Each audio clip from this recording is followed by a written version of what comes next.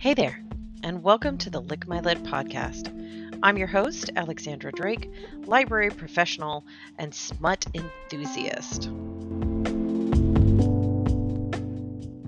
We love our listeners, so don't forget to like, share, and subscribe. Also, you can find us on Patreon at Lick My Lit Podcast. See you there.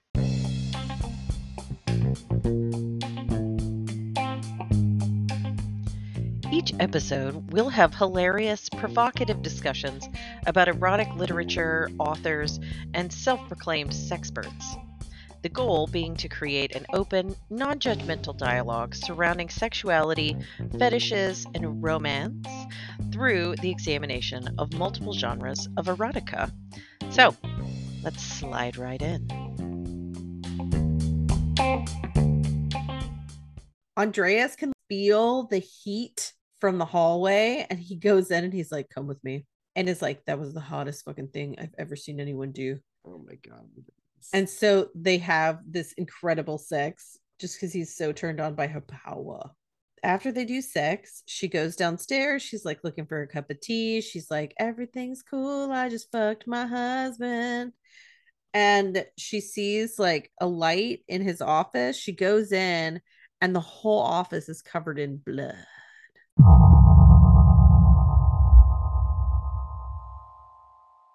Whoa. She's like screaming, and it says "Die, bitch, die" or something on the wall. And she's like, "All right, that's it." She goes off and gets a mop and a bucket wordlessly and just cleans up, and they all just silently are like, they clean, yeah, until it's completely clean. And then she goes to like take a nap and says, "Okay, I'm leaving. I can't be here. I'm going to Portland with the kids, and we're gonna get out of here because this like place leaving the pack." Well, no, she's just like, "This place is not safe, and I can't be here, and my kids can't be here. There's been harassing phone calls, and she's worried for her babies. She's worried for her babies." And so she's like, "All right, we're gonna go."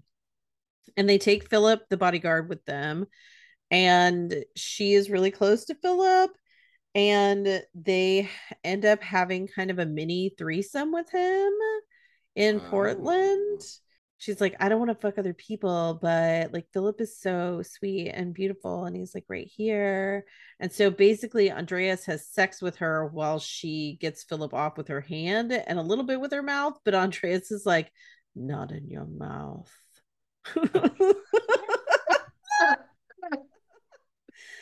So she's like, "Okay, cool, he can come on his tummy."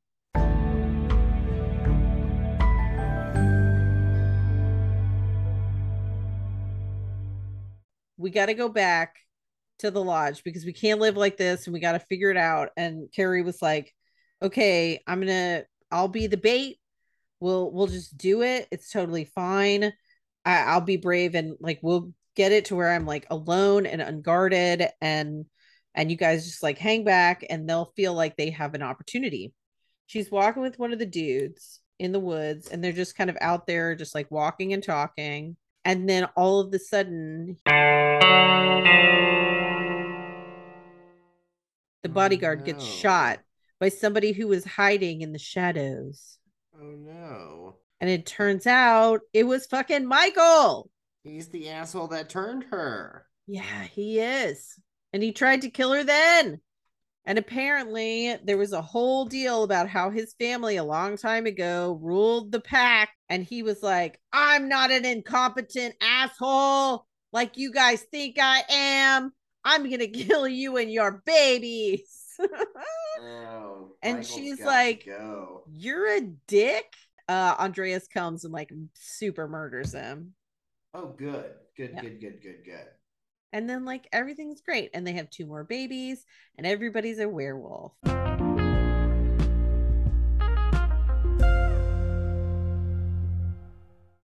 Woo.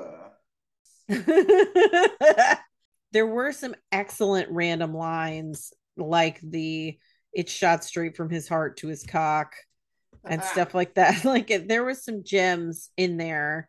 And the sex was pretty sexy. I just thought the in-between parts, it seemed like there was so much going on that was meant to establish like an intense buildup, but Right. it didn't work that way.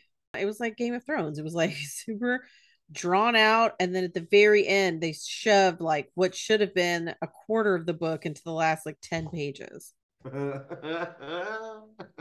I think in terms of just like reading a sexy book, like it's a really good one to just close your eyes and open to a page, and you're likely going to find hot sex, which is nice to have around if you're just looking to kind of quickly get it in or whatever.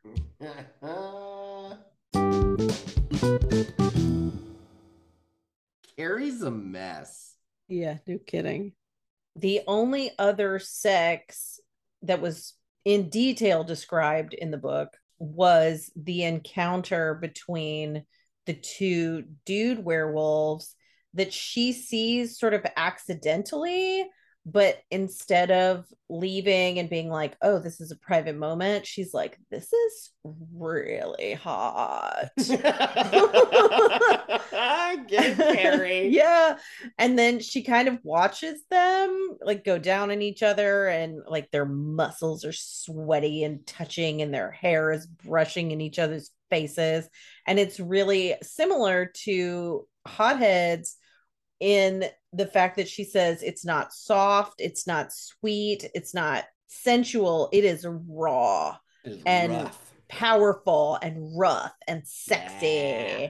And she feels like a super voyeur for doing it, but she doesn't stop.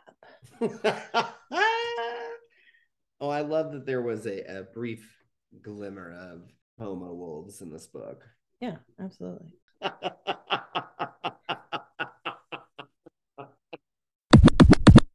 What do you think is a good female alpha name?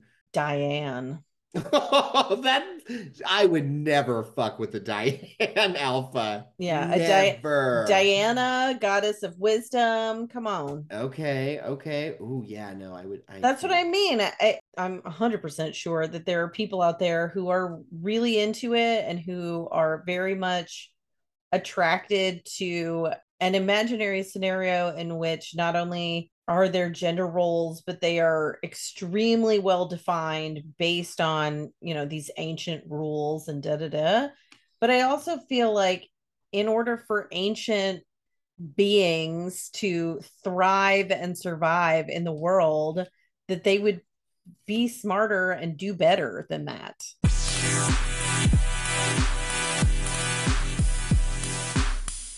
He was, speaking of pandering, that he was so into her pregnant body. I mean, that is a thing. That is, I don't want to say kink, but that is definitely a thing with pheromones.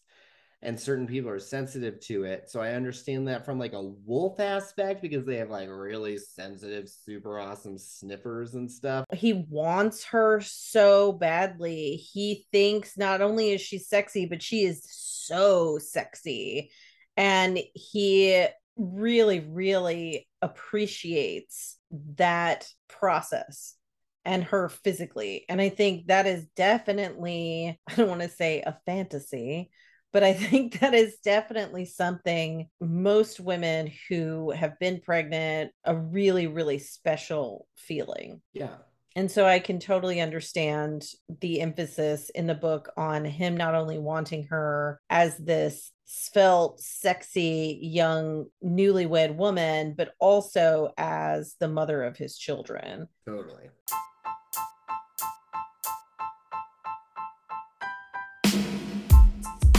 Thanks for joining us for part 4 of Wolf's Ascension.